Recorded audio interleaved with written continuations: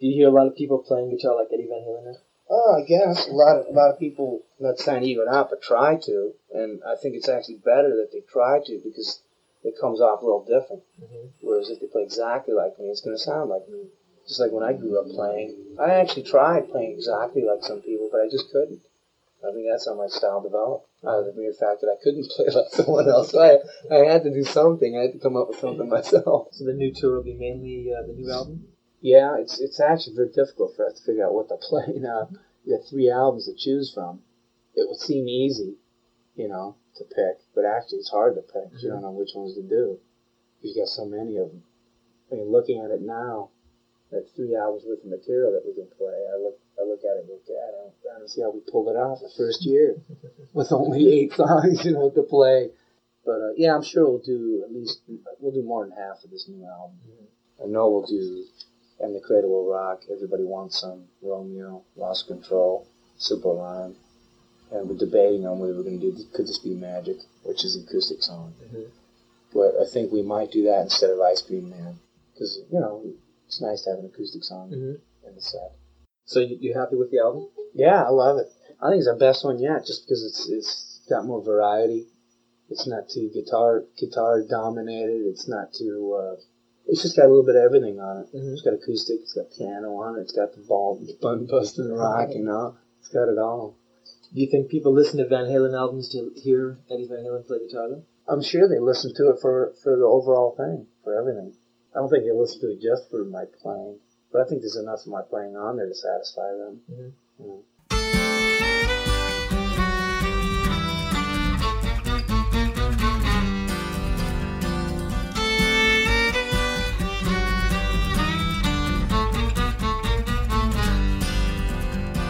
Out upon the islands on a cool summer night, but you don't gotta hurry, take your time.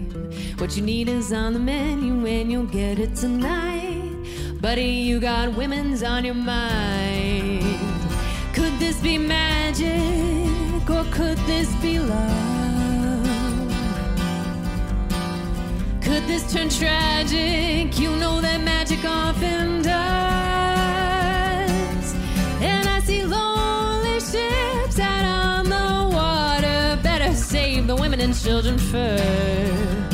Sail away with someone's daughter. Better save the women and children first. I hear music on the landing and there's laughter in the air. It just could be your boat is coming in. Yeah, you're leaning back and your foot is tapping and you got your head right. There's a full moon out tonight, baby, let's begin. Could this be magic or could this be love? Could this turn tragic? You know that magic often does. And I see lonely ships out on the water. Better save the women and children first. Sail away with someone's daughter. Better save the women and children first.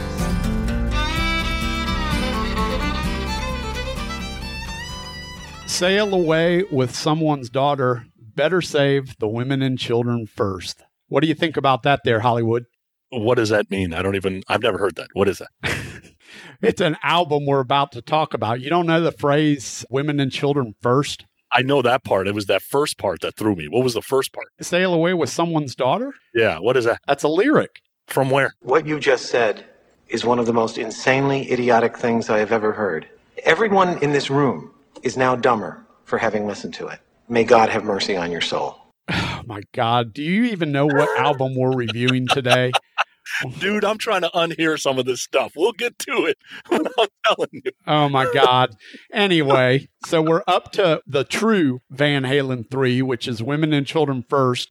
For this episode, like we've done in the past, we're bringing along another special guest, and we got none other than Jay Scott from The Hook Rocks. What's going on, Jay? It's going. It's definitely going. I'm glad to be back with you guys. Love coming on. Like I said when we first talked before we went on air, you guys are looking more beautiful than ever. I'm just totally smitten with the both of you. So if I do flirt a little bit during the episode, please excuse me. I can't contain myself. Because she got a great ass, and you got your head all the way up it. That's fantastic. A little Van Halen and a little bit of sexy talk from Jay Scott. I'm excited. I think I got a boner already, Sonny. You're Abe Froman. That's right. I'm Abe Froman. The Sausage King of Chicago. Yeah, that's me. Nice. This beard. You ever see Wild Wild West, the movie with Will Smith? If you do a little trimming, you could be Loveless. It'd be really close. Yeah, I'm thinking about growing one of those Raleigh Fingers handlebar mustaches. You should. So- Right now, you're caught somewhere between a mountain man and Freddie Mercury, so I don't know what's going on. Or a Manson family member. This is going to be a fun conversation for sure. So, Jay, what's your experience with Van Halen? What's your history with Van Halen? Well, it's quite extensive in terms of, my music catalog and history. Van Halen was one of the very first bands that connected with me as a young kid. I still remember, had to be 7, 8 years old, taking the album Van Halen 1 out of my brother's room. And I think I was homesick one day, and my mom was cleaning the house and doing whatever. And I took the Barry Manilow record off of the turntable and I put Van Halen 1. I knew, instinctively that I should listen to this with headphones because I figured my mother did not want her young Catholic schoolboy listening to this. So I plugged it in. I heard the intro to Running with the Devil and I was hooked. And then I heard Eruption and I did not know what I was hearing. I had no clue what it was.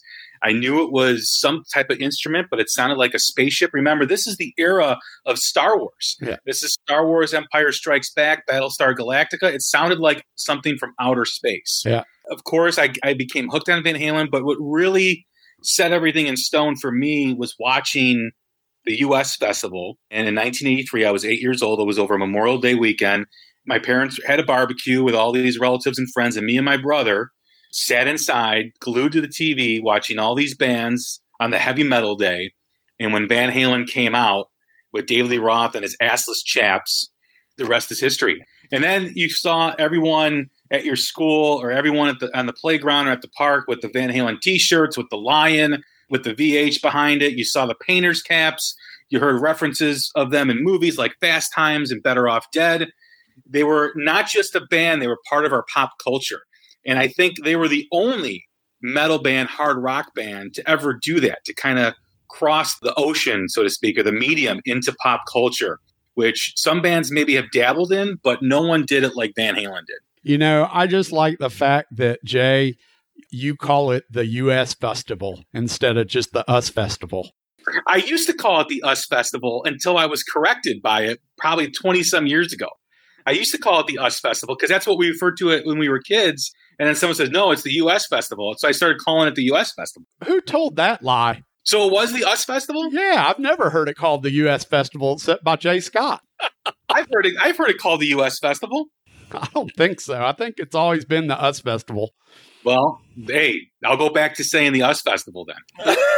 Whoever told you that, they lied to you. But it wasn't like one person. I've heard it in interviews refer to it as the U.S. Festival.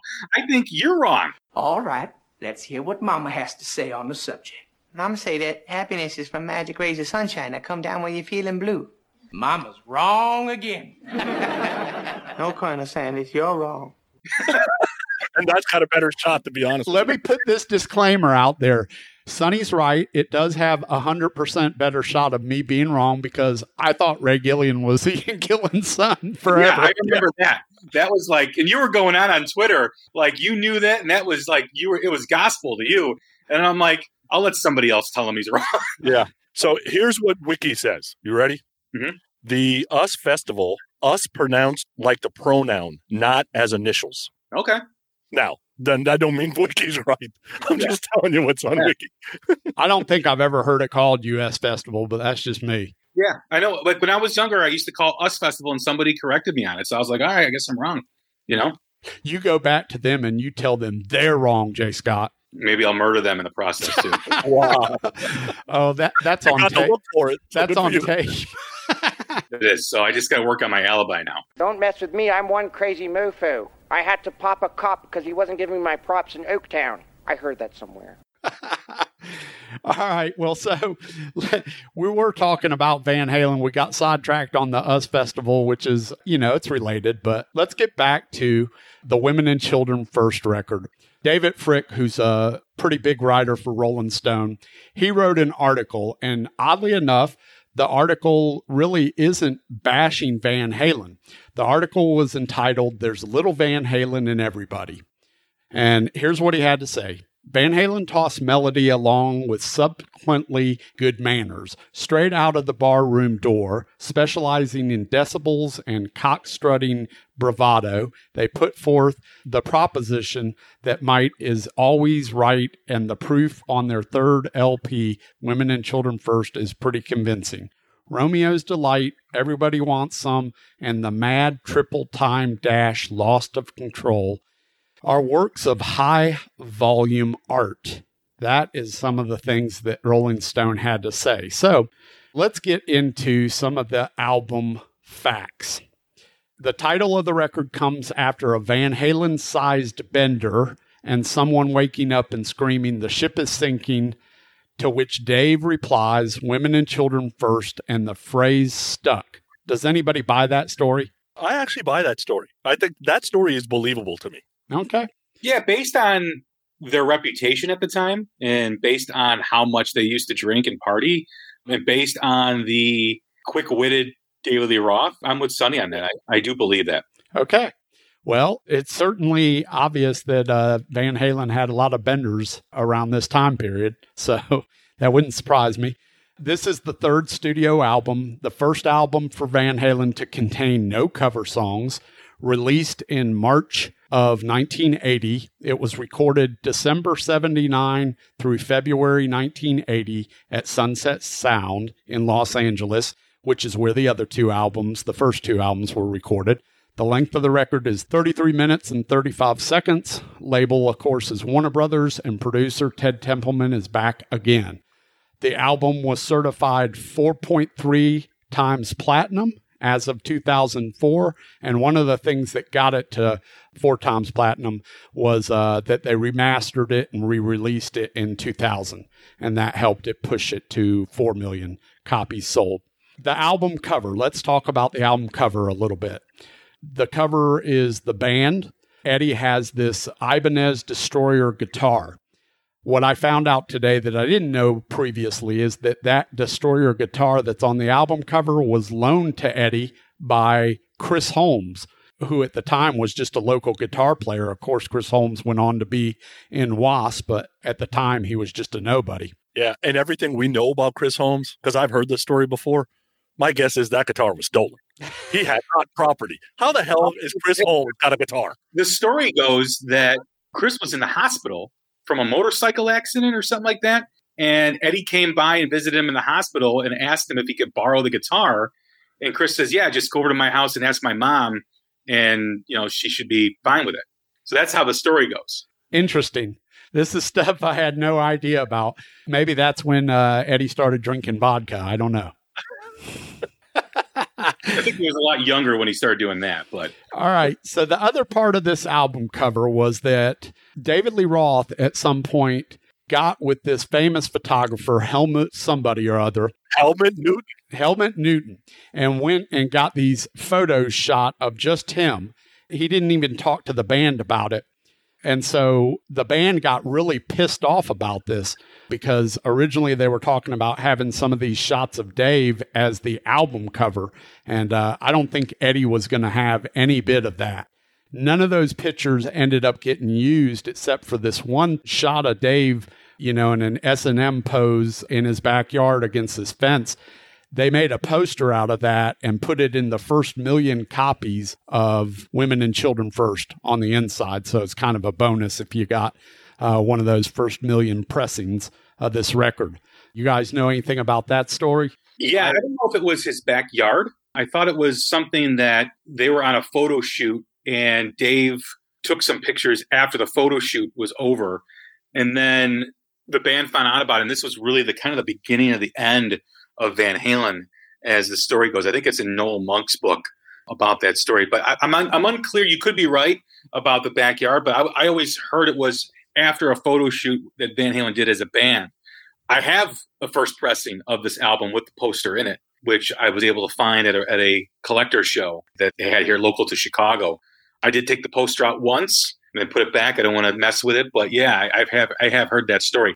To go back briefly, though, with the Chris Holmes story, I find it amazing that knowing the height of Van Halen's popularity at this time, after Van Halen 1, Van Halen 2, Eddie Van Halen wanted to borrow this guitar because of the tone that he knew that Chris had with this Ibanez.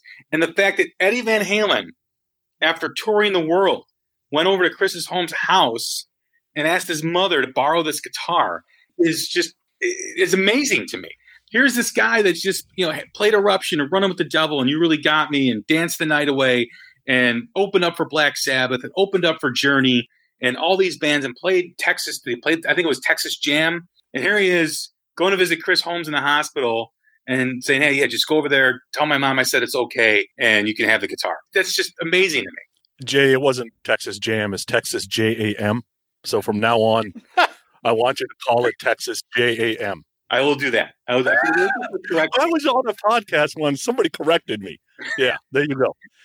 The whole poster thing, it just kind of feels like we don't really have data to prove this. And of course, Dave would never say this is the case, but it kind of feels like, look, I'm kind of sick of Eddie being the cornerstone of everything that's Van Halen. I'm putting something out there because have you seen those three guys' looks? And have you seen my looks? Right? That kind of thing. Just like you said, Jay, you start to see the cracks. Now we're playing armchair quarterback 40 some odd years later, but this is when the cracks show. There's no doubt. Yeah. Well, they never liked each other, right? I mean, there's a history that's been written that they resisted having David Lee Roth in the band when I think his old band was named Red Bull, something like that. Red Ball Jet. Red Ball Jam and Red Ball Jet. Red Ball Jet. Okay. The only reason why they allowed him in the band was because of the board that he had.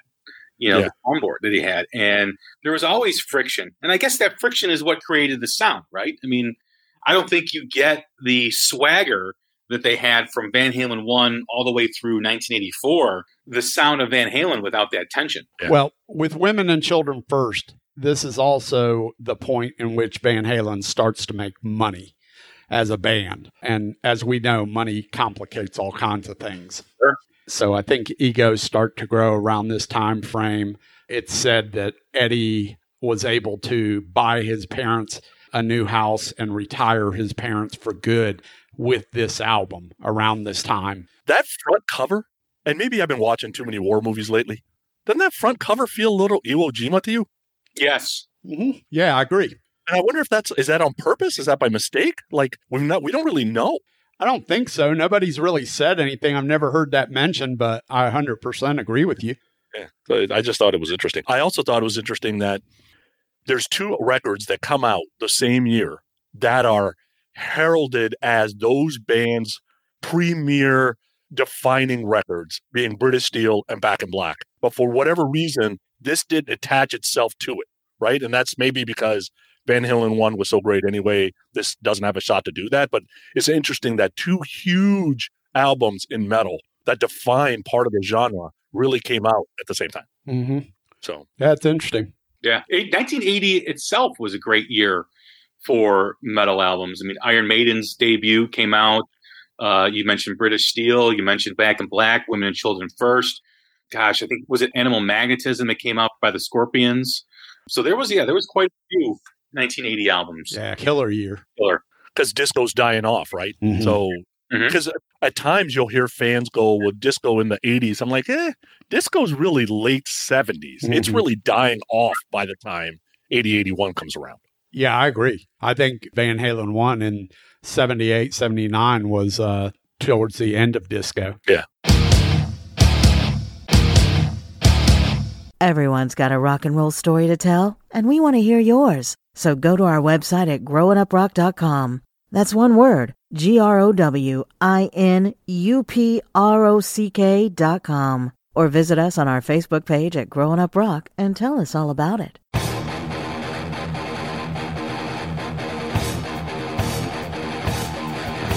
Okay, so let's start track by track. My personal opinion before we get going is these songs lost a little bit of the California vibe that VH2 had. So some people may call it mature, but Let's talk about And the Cradle Will Rock.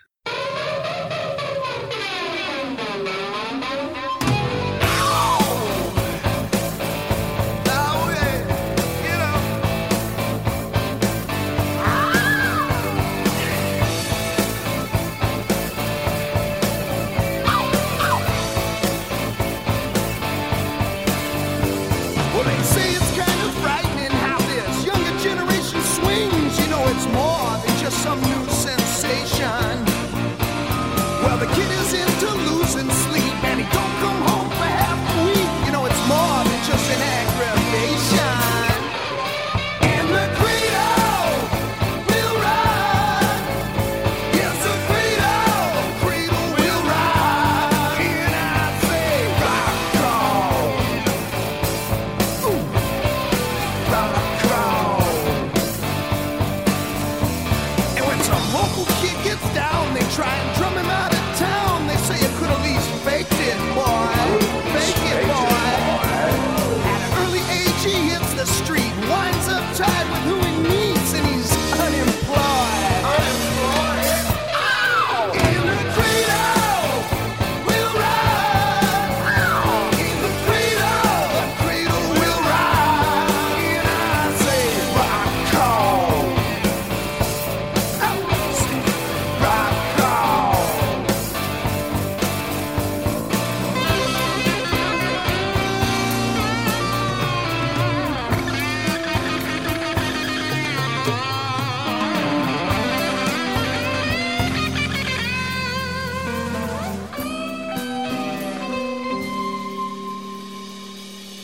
Have you seen Junior's grades?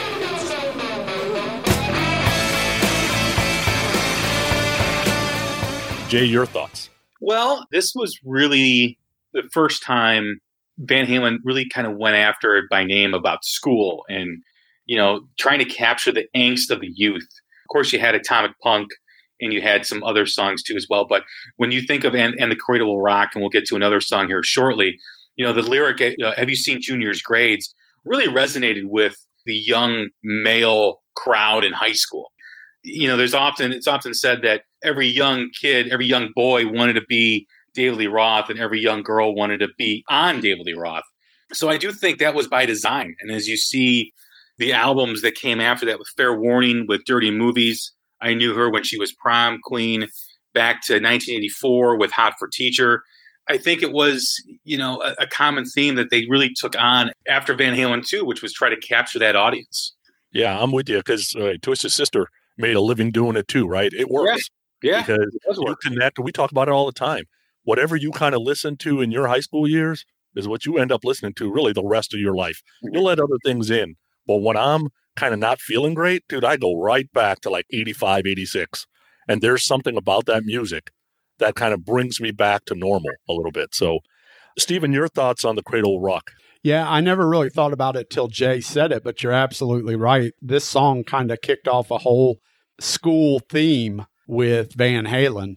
And like you said, Sonny, school themes sell, right? It did wonders for Twisted Sister, School's Out for Summer, Alice Cooper. There's a whole history of those type of songs that do really well, especially in the rock and hard rock genre. This song in particular was an interesting one. I thought it was a better album opener than Van Halen 2's You're No Good.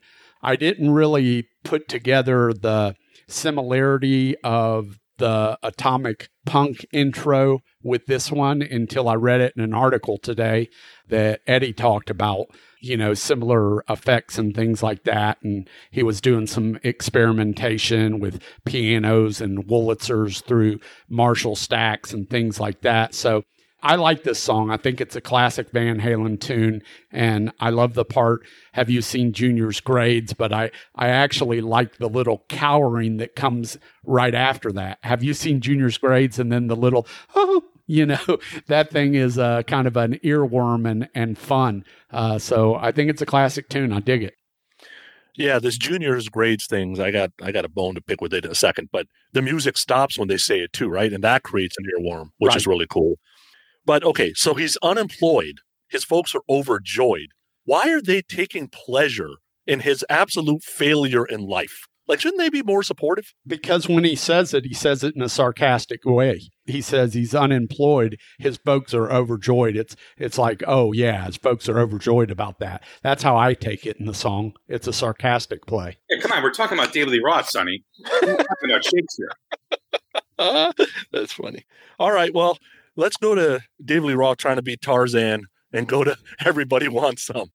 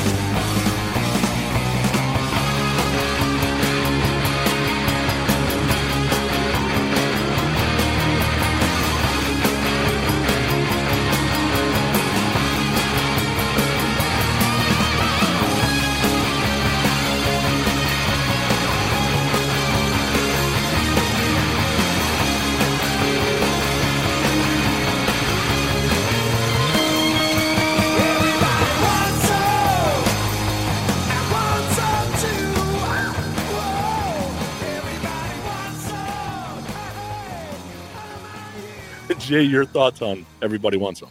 Well, what a powerful track. You know, the beginning, the intro, the guitar, probably one of their most iconic songs. Probably one of the songs that they're most well known for. Again, this song was featured in the movie Better Off Dead, which it gets a lot of notoriety from. But probably this and The Cradle Will Rock are probably the two signature songs off of this album that they're known for. This is just an incredible track. Yeah. Steven, your thoughts? Yeah, this song was really strong for me early on, and then I got a little fatigued on it. I'd read today in an article that the whole talking part that Dave does, the breakdown in the middle, was basically ad-libbed, which sort of surprised me. This has become an iconic part of this song, and it's something that he wrote off the cuff, which I find that amazing. That kind of thing, you know, to grow to the stature that it's grown, just amazing. I like the way the line runs up the back of the stockings right there. I've always liked those kind of high heels too, you know. No, don't take them off. Leave them on. Yeah, that's it. A little more to the right. A little more to the right.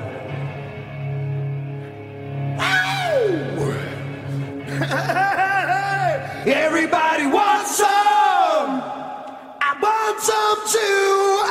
Whoa. Everybody wants some. Baby, how about you? Yeah. Everybody wants some. Everybody needs some. Everybody wants some. Everybody needs some. I think it's a classic tune. I agree with Jay and the Cradle of Rock and Everybody Wants Some are the two probably most known songs off this to the average Van Halen fan. Yeah, this song, it's interesting because I've heard bands do And the Cradle of Rock, and they actually do a pretty good job. I've yet to hear a band do Ain't Talking About Love, right? But I've heard Cradle of Rock. I don't think anybody can pull off Everybody Wants Some. There's stuff David's doing that you can't replicate it. I haven't heard it. And even some of the tribute records, they just do a terrible job. Like, there's a swagger here that Dave's got. Now, in the lyrics, it's a little interesting. Like, can't get romantic on a subway line. I don't know if he's trying to woo the conductor. Not exactly sure what's going on there. And I always thought he was saying he was looking for Whoopi, not a moonbeam. I was wondering, why does it keep saying Whoopi? But I used to watch Three's Company a lot. So I thought maybe that was like the word of the decade or whatever in 1980. And now to come find out, he doesn't say Whoopi, he says moonbeam. So I thought that was a little bit interesting. But it's a good song. I like the song. Did you see, and I'm sure you've heard it before, in the middle of the song, it's about at 3:35. He says I like he almost came in too soon on the vocal. He did. And then came back in again. But why didn't they just cut it? He did, because they were recording it live. I read an article on that today as well. I did a lot of reading today, studying for this record. So he comes in a tad too early, and Eddie hits a chord over the I like. But Van Halen was famous, especially on these first three records, for really doing minimal overdubs and basically recording the album live as they went in a room. And so they liked the way it sounded. Ted thought it sounded good, so they kept it. I would say that these are the type of little mess-ups that become endearing to fans over the years. And this is another example of that to me. Yeah. Yeah, I think when you talk about Van Halen, you talk about the recording of the first few albums. I even think Fair Warning you can include in that too as well, is the energy was not sacrificed to re-record or get it right.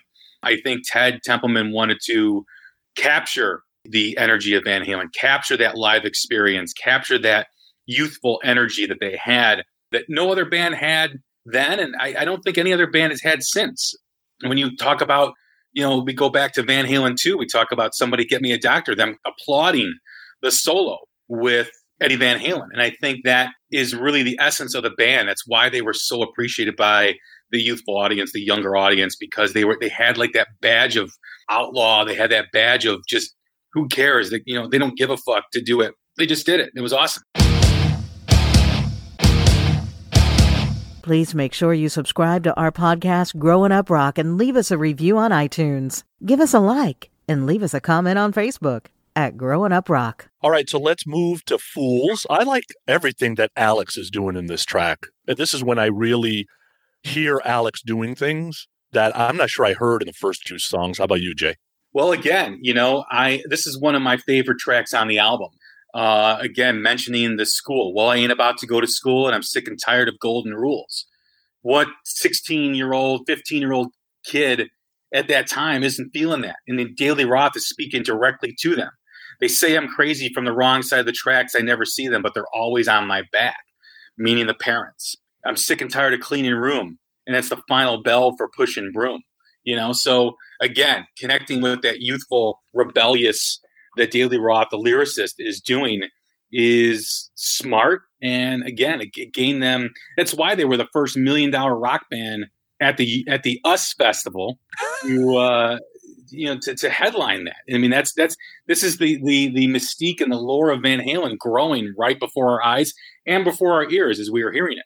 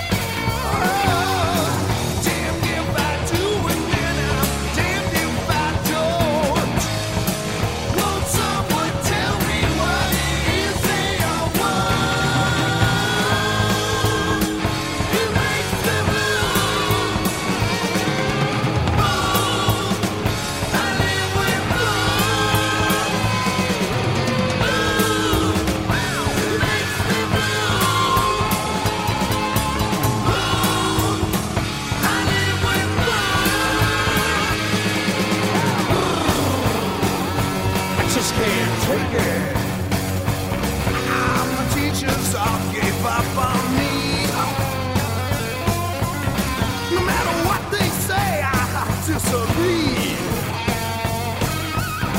And when I need something to soothe my soul, I listen to too much rock and roll. Don't want no class reunion, this circus just left town. Why behave in public if you're living on a playground? It makes me blue. I live with fools. It makes me blue. I live with Stephen, what do you think? I don't know if this song was played at the Texas JAM, but Jay's saying something, but he's got the mute on. Texas JAMM, not JAM. That's for R&B music. That's an R&B festival. Okay, all right. JAMM is an R&B festival. So Fools. I love the way Fools comes in and just teases the shit out of you, right? So Edward's guitar at a low volume, as they increase the volume, he's just kind of tinkering around, and he and Dave are sitting around, and I can picture it. And they're just, going back and forth, and Dave's whiskey-soaked bluesy voice, and they're playing a little bit of blues, and then all of a sudden Eddie hits these big power chords and the volume increases, and then it's like Eddie loses his freaking mind. He just goes sporadic. And for me as a kid, it was unbelievable, because it wasn't that I was hearing something new, but I mean, it was like they had let a caged animal out of his cage for a split minute, and he just breaks loose. And then he goes from this flurry of notes into just this big, heavy, deep riff. And I absolutely love this song. Overall, this is one of my favorite Van Halen songs. I love Fools. I love the background vocals. I like the hooks in this song. I like the melody. There's very little that I don't like about this song. And I'm somewhat opposite. Pretty much the only thing I like about the song is Alex. The first 43 seconds is a complete waste. Then you get this like 37-second eruption thingy. Then you get a minute at the end of the song that's a complete waste. What the fuck is Sonny Pooney? I do not enjoy this song. This would easily be in the bottom 20 Van Halen songs for me. Who hurt you as a child? I'm just telling you. Give me Why Can't This Be Love any day of the week. What are you talking about? That asswipe also stiffed me for 2 months' rent when his deposit check bounced. Goddamn puss-faced little pimp stick. Useless scum-lapping shitbag. Any day. What are you talking about? Fools is just incredible. It's a masterpiece. I mean, just the subtlety in Eddie's playing in the beginning, how he backs off the riff and he plays really soft and really low, and it goes right into these power chords of just, man, pulling the hair back on your fucking neck, and you would take Why Can't This Be Love 10 times over. What the fuck is wrong with you? Jay, let me save you some time. Sonny's an idiot. And to waste your time and your breath and drive your blood pressure up for Pooney is kind of a waste of time. It's the very waste of time that Pooney talks about with this song.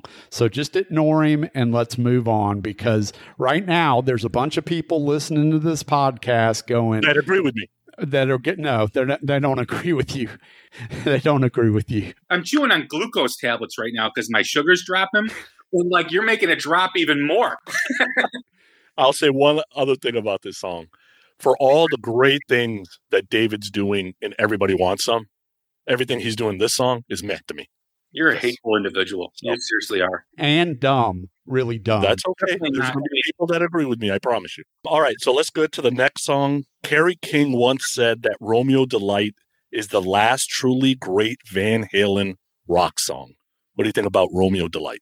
I agree with them. It's a great rock song. I disagree with them that it's the last great Van Halen rock song, Romeo Delight. I mean, this just packs a punch.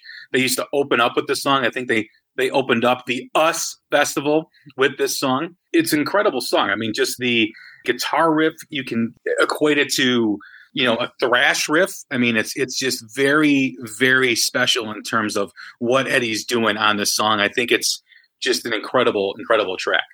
And that's interesting you say thrash riff. Maybe that's what connected with Carrie, right? That's possible. Stephen, your thoughts? So Romeo's Delight will forever be entrenched in my head because that was the song that Van Halen opened up with the first concert I ever went to when I saw Van Halen on the Diver Down tour. So that's an image for me that I'll never forget.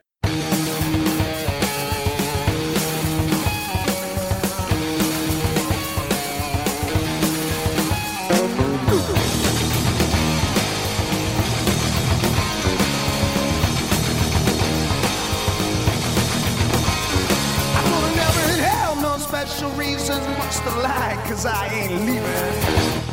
We're in for a very long night. Heard a vicious rumor from your mama's tongue. You a desperate woman, need a man with a gun. High crime zone in the city of lights. Save me, please. Can't take it anymore. I beg you, please. Can't take it anymore. I'm taking whiskey to the party tonight, and I'm looking for somebody to squeeze.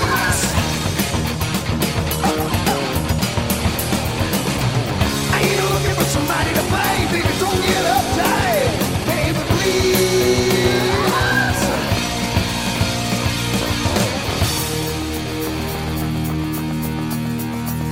Wanna see my ID, try to clip my wings, don't ever show you proof of anything.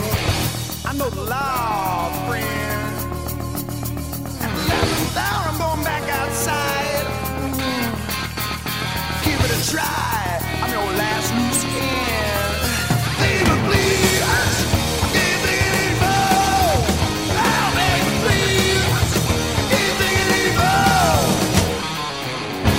Whiskey to the party tonight, and I'm looking for somebody to squeeze.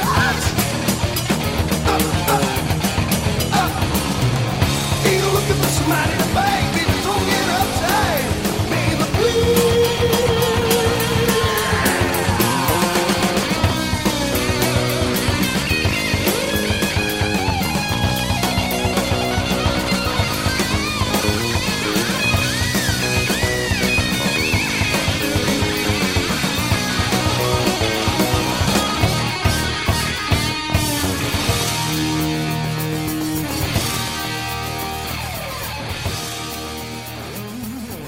I love this song. For me, Fools and Romeo's Delight are kind of those hidden gems on this record.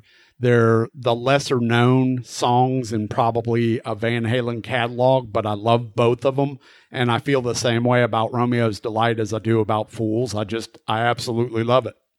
It's no plural, it's just Romeo Delight. Romeo's Delight. Well, there's always more than one Romeo, though, Jay. No, there's only one Romeo. There's only one Romeo on the album. Now, when we're talking about you two, yes, there's more than one Romeo.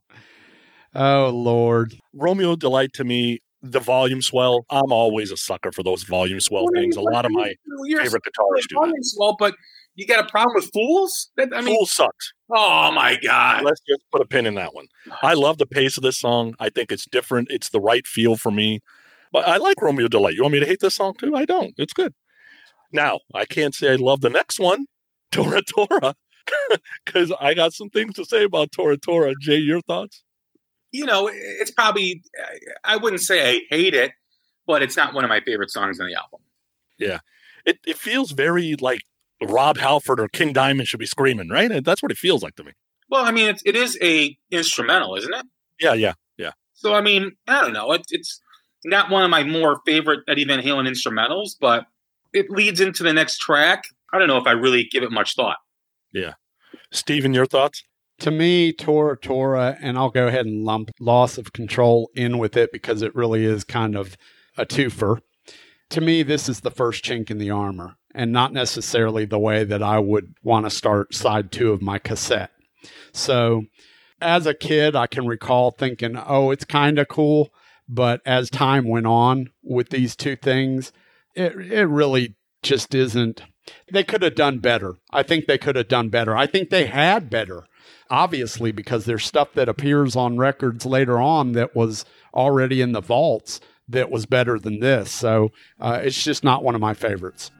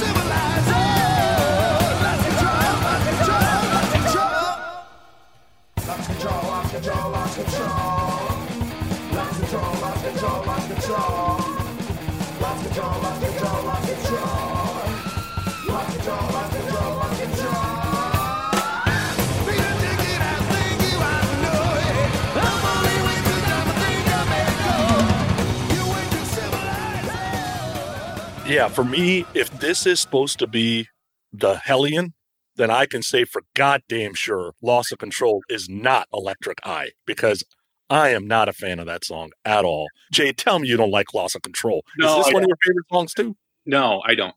This is probably bottom David Lee Roth era for me. I would probably compare this to Halloween, Sabotage. No, I don't know. In fact, I probably think this is my least favorite song from the David Lee Roth era, Loss of Control. I've tried to connect with it. I've tried to give it multiple listens, and it just falls flat. I think maybe they were trying to experiment a little bit with some different things, but it doesn't hit me. It has never hit me, and I just think it's, man, like I would probably describe it as a lost opportunity of what should have been.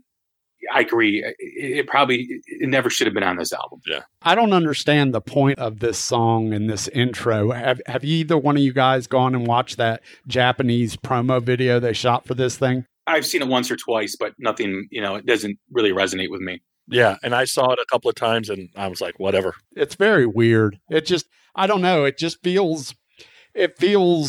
doesn't feel like Van Halen at all to me, going and listening to this these days. So they could have done without this on the record. I would have been okay. Yeah. All right. So let's move to the next song, because I absolutely love these lyrics. Some goes to women, some goes to Jesus. Thought I'm absolutely certain both are right, but it takes me at least halfway to the label for I can even make it through the night.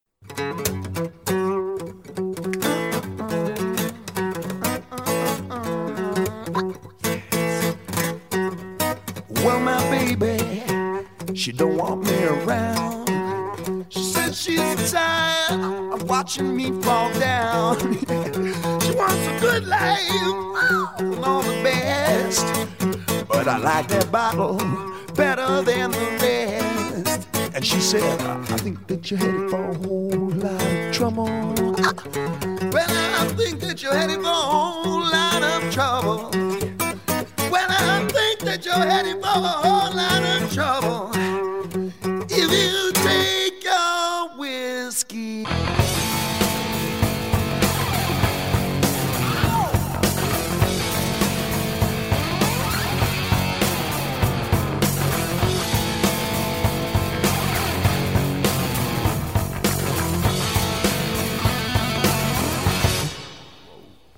With that liquor in the nighttime leaves strange memories. seems a lifetime since yesterday. Come the daybreak, hey, come tomorrow. That woman's waited up all night for me again. Oh, she said, well, I think that you're in for a whole lot of trouble. Yeah, I think that you're in for a whole lot of trouble. Oh, yeah, yeah, you know that you're headed for a lot of trouble. You didn't take your whiskey home.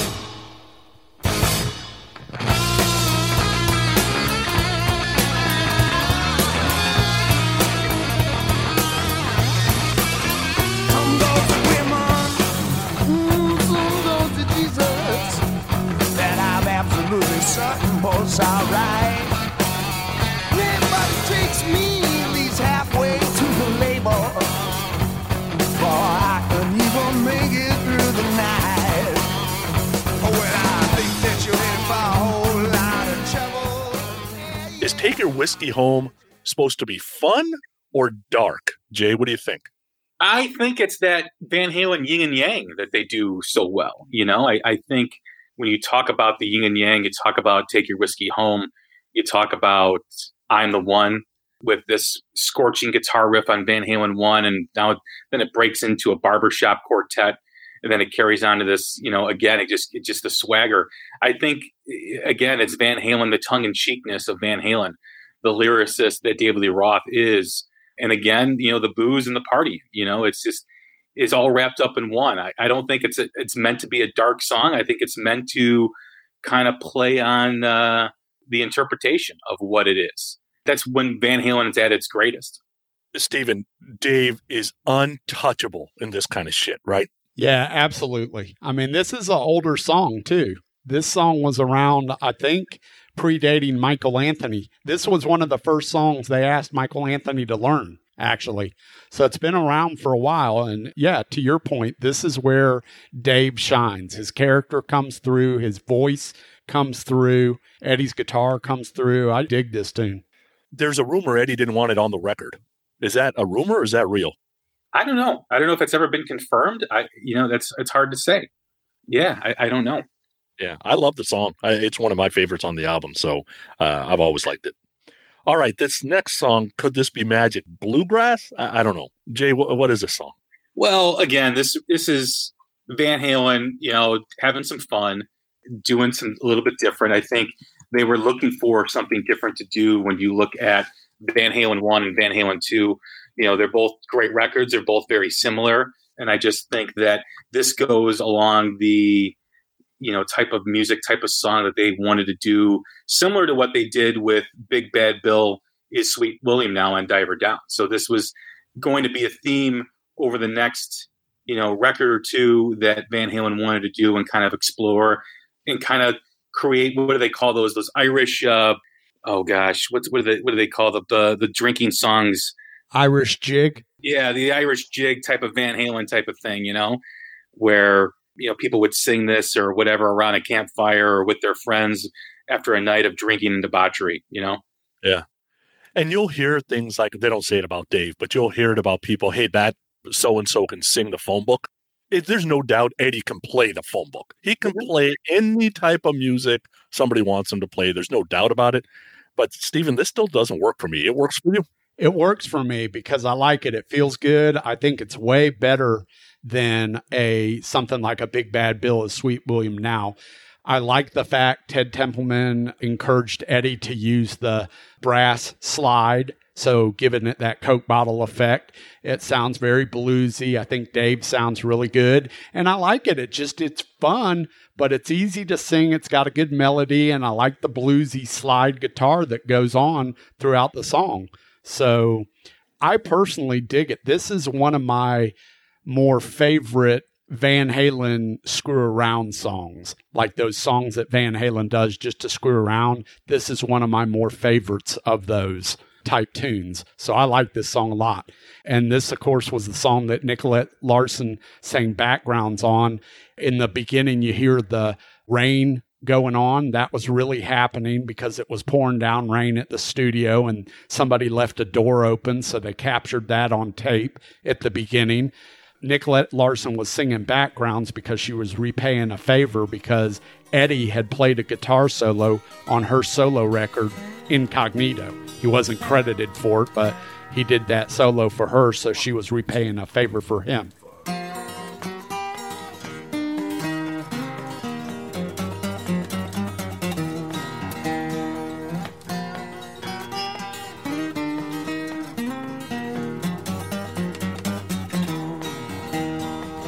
Out upon the islands on a cool summer night, buddy, you don't got to hurry, take your time. What you need is on the menu and you get it tonight, buddy, you got women's on your mind. Could this be magic, or could this be love? Could this turn tragic? You know that magic often does. And I see lonely ships upon the water. Better save the women and children first. Sail away with someone's daughter. Better save the women and children first. I hear music on the landing and there's laughter in the air. Just could be your boat is coming in. Yeah, you leaning back and your foot tapping ain't got your head right. There's a full moon out tonight, baby, let's begin. And she said, could this be magic? Yeah, this song, give me Stay Frosty, Ice Cream Man any day. This song, I remember listening to it going, oh, that's too bad. They kind of did a shitty cover. You know, they should have picked a different cover. And then I read that they wrote this shit. It's like, who signed off on this shit? Right? And Nicolette Larson, dude, you could have had Bette Midler, Linda Ronstadt. Nobody could save this fucking song. This song is shit. I'm sorry. So you know me. You know my reputation. 13 inches is a tough load. I don't treat you gently. Okay, now we can move on. All right, so let's talk about In a Simple Rhyme. Jay. In a Simple Rhyme, I put this up on a pedestal with The Full Bug and Diver Down as probably 1 and 1A in terms of deep cuts by Van Halen. This is a great song. You've got great background vocals. Alex Van Halen sounds amazing on this song. The whole band sounds amazing. Again, when I listen to In a Simple Rhyme and The Full Bug, you know, these are like the two for me that are just like, when you talk about Van Halen deep cuts, these are where it's at. Stephen, we know this was 3 or 4 songs kind of jammed together. It sounds like it a little bit. I like it, but it sounds like it was 3 or 4 songs jammed together.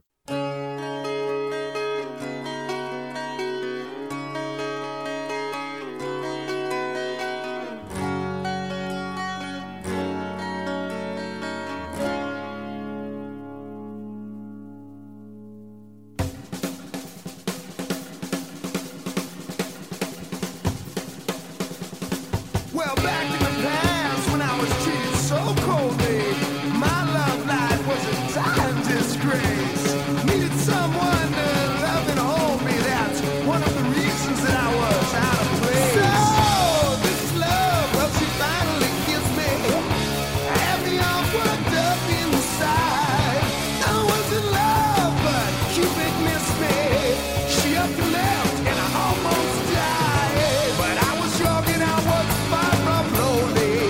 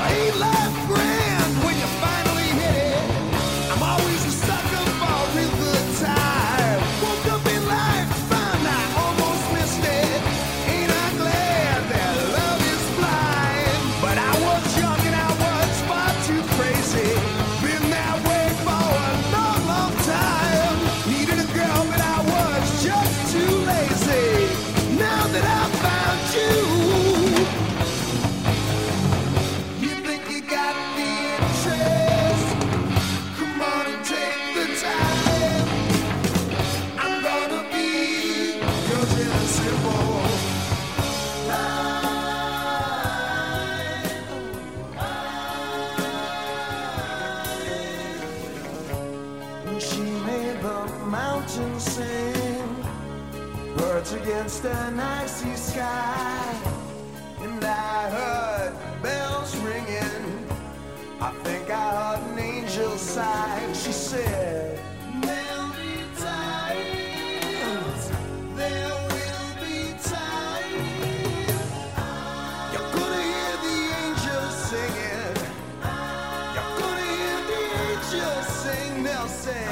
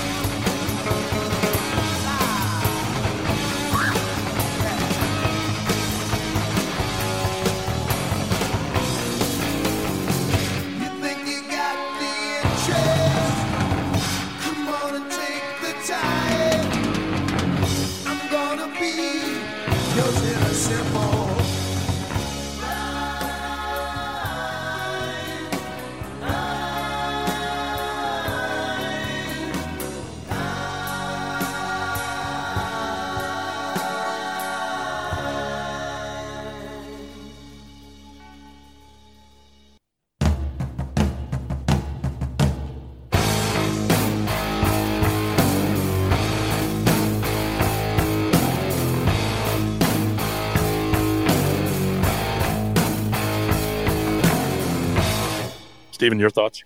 And the Cradle Will Rock was the only single that they released off this record. I think possibly this may have made a really good single. This is a fantastic album closer. It's a fantastic Van Halen song, deep track. Yes, it sounds a little bit different, but so does Rocket Queen.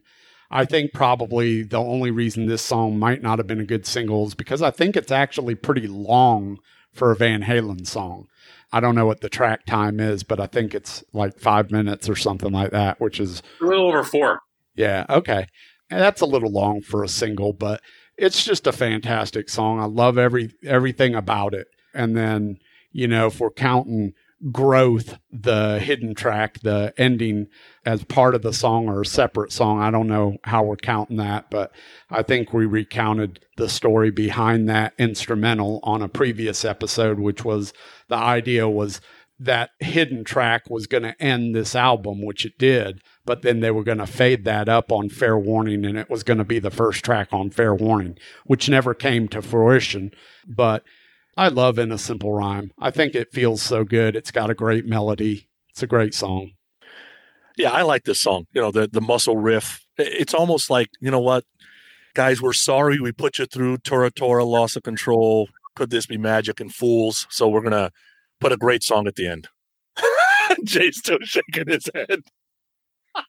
I know we're talking about Van Halen, but you have to understand, for the people that are listening, this is a long history of Sonny being vocal and just proving that he has horrible taste in music. Horrible taste in music. Now, it's not Loverboy, okay? So, I mean... Loverboy rules. You shut up. Yeah, I mean, we won't even get into an Iron Maiden discussion, which, if you guys ever have an Iron Maiden discussion on your show, I need to be a part of it, because I need to balance out Sonny's just utter, shit view of... Revelations? Oh my God, Revelations is such a great song. It's an incredible song. But yes, if you guys ever do an Iron Maiden show, I am demanding that I'm on to discuss Iron Maiden. Jesus, Jay, are you trying to sweet talk me again? Wow. All right. So let's talk your top 2 on this album, your bottom 2 on this album. Jay. Top 2, either or, Fools and Romeo Delight. Bottom 2, Loss of Control and Could This Be Magic. Stephen, how about you? Actually, ditto. Yeah, for the bottom two, I'm ditto also. I don't have Fools in there. I got the other two in there. Something right. Yeah. My top two is Cradle Will Rock and Take Your Whiskey Home. Those are the two songs that I normally go to when it's on this album. So, and, it's just what kind of caught my ear, and I kind of like the pop sensibilities. So some of the deep tracks on this stuff doesn't usually connect with me that good. All right. Well, before we kind of get our final thoughts, we're always trying to connect it with Kiss. You wanted the best, and you got the best. The hottest band in the world, Kiss!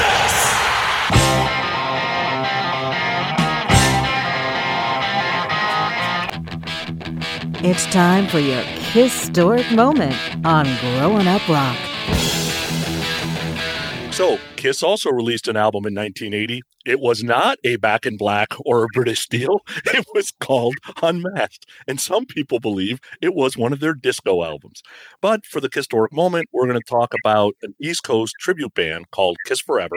The band is Ara Azardurian. He's the star child. John Sainer is the demon. Rob Smith's a spaceman. And Mike Grillo is a catman. They supplied a song for an album called Undressed and Unmasked Tribute to Kiss. And basically it was a 2003 compilation of unmasked songs. And the one they supplied was this Ace Frehley classic called Talk to Me.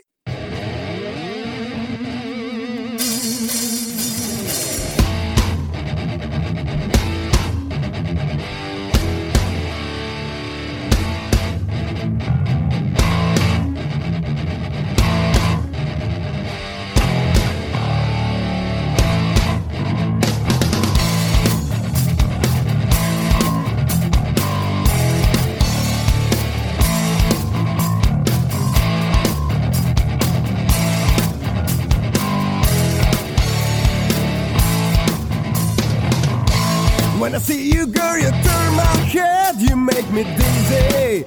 I get a good vibration. When I look into your big blue eyes, I start to quiver and shake. I get a strange sensation. When you walk by me, you strut around, you make me crazy. I get no relaxation, so talk to me, talk to me. All I want is a little conversation. Talk to me, talk to me. All I want is a little conversation. Talk to me. People tell me that you run around and that you're not good. You got a bad reputation. Don't care what other people say, you know they talk too much. It's a fascination. All I wanna do is talk to you and maybe go out and form some kind of relation. So talk to me, talk to me. All I want is a little conversation. Talk to me, talk to me. All I want is a little conversation. Talk to me, talk to me, talk to me, talk to me. Why don't you talk to me? Come on and talk to me.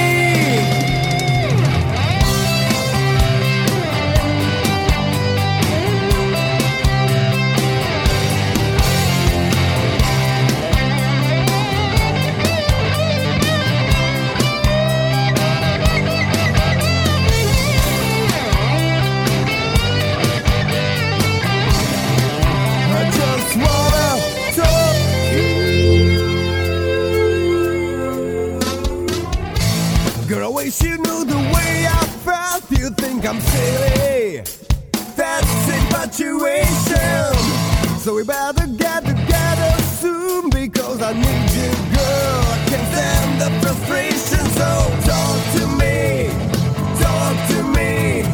All I want is a little conversation. Talk to me, talk to me. All I want is a little conversation. Talk to me, talk to me. All I want is a little conversation. Talk to me, talk to me. All I want is a little conversation.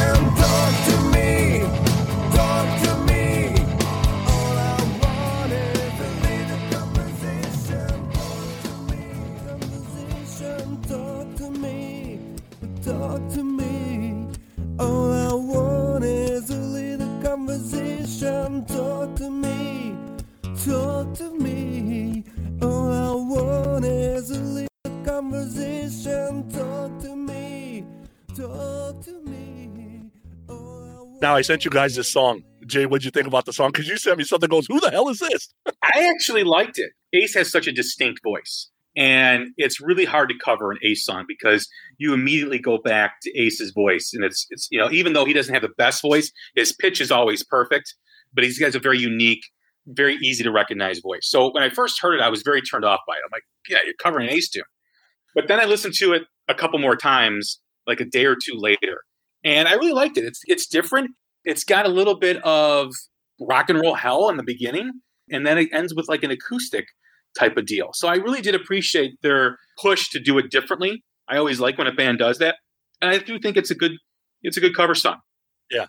This whole album, every song's a little bit different because I think they were trying to show it doesn't have to be disco if you want to label it disco. It can be other things. Steven, what did you think about the song? I like the beginning a lot. I like the change up in the rhythmic beginning, but somewhere after that, it kind of loses me a little bit. I didn't hate it, but I definitely was more excited about that beginning, and then it just kind of fell a little flat for me. Yeah. And I think that's because, as Jay said, it's Ace that sells Ace songs. Right. You can't hand Torpedo Girl to, I don't know, Rihanna, because it ain't going to be a hit. It's Torpedo Girl. It works because Ace is singing it.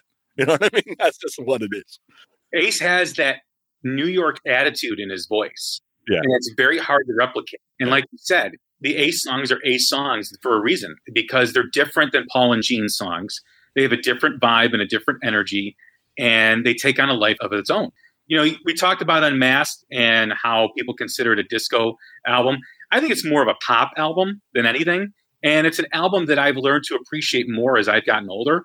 I think when I was younger and I listened to this album, it was difficult for me to kind of separate the early Kiss into the Kiss that I grew up with, which is the Creatures of the Night and Lick It Up.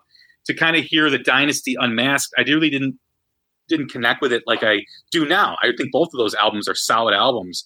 I wouldn't say they're their best albums, but I don't think they're bad as anyone says they are, or everyone says they are.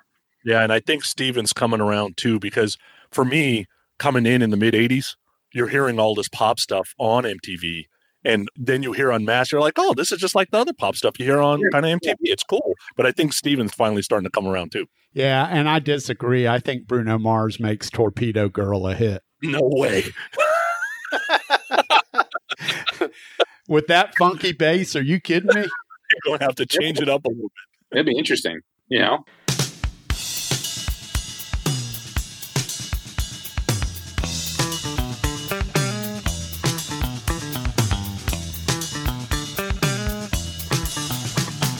I like to see like Shakira cover it. I just like to see Shakira. Yeah. That's it. And I know our friend Zeus loves Shandy. That's like his favorite song probably in the world. And you know, Zeus always does shed a tear because of the emotional connection he has with that song. When he hears that song, he thinks of beautiful colors and skies and sunsets and birds chirping, and it puts him in a great place. So let's not forget how much that song and that album means to Zeus. I think about rainbows and unicorns when I hear Torpedo Girl. Yeah, me too. So closing out Van Halen, to me, the album, it's hit and miss. That's just my personal opinion. The songs I really like, I like. The songs I really don't like, I'll never listen to, probably ever, because I don't really have a reason to listen to them. But pass it over to Steven to close it out here. All right. So for me, this album, it's mostly hit. The problem with a Van Halen record is that at 33 minutes long, if you have a down point, which for me, Lost Control and Tora Tora is, it really shortens the album greatly, even though we're only talking about a total of like 2 minutes and 50 seconds.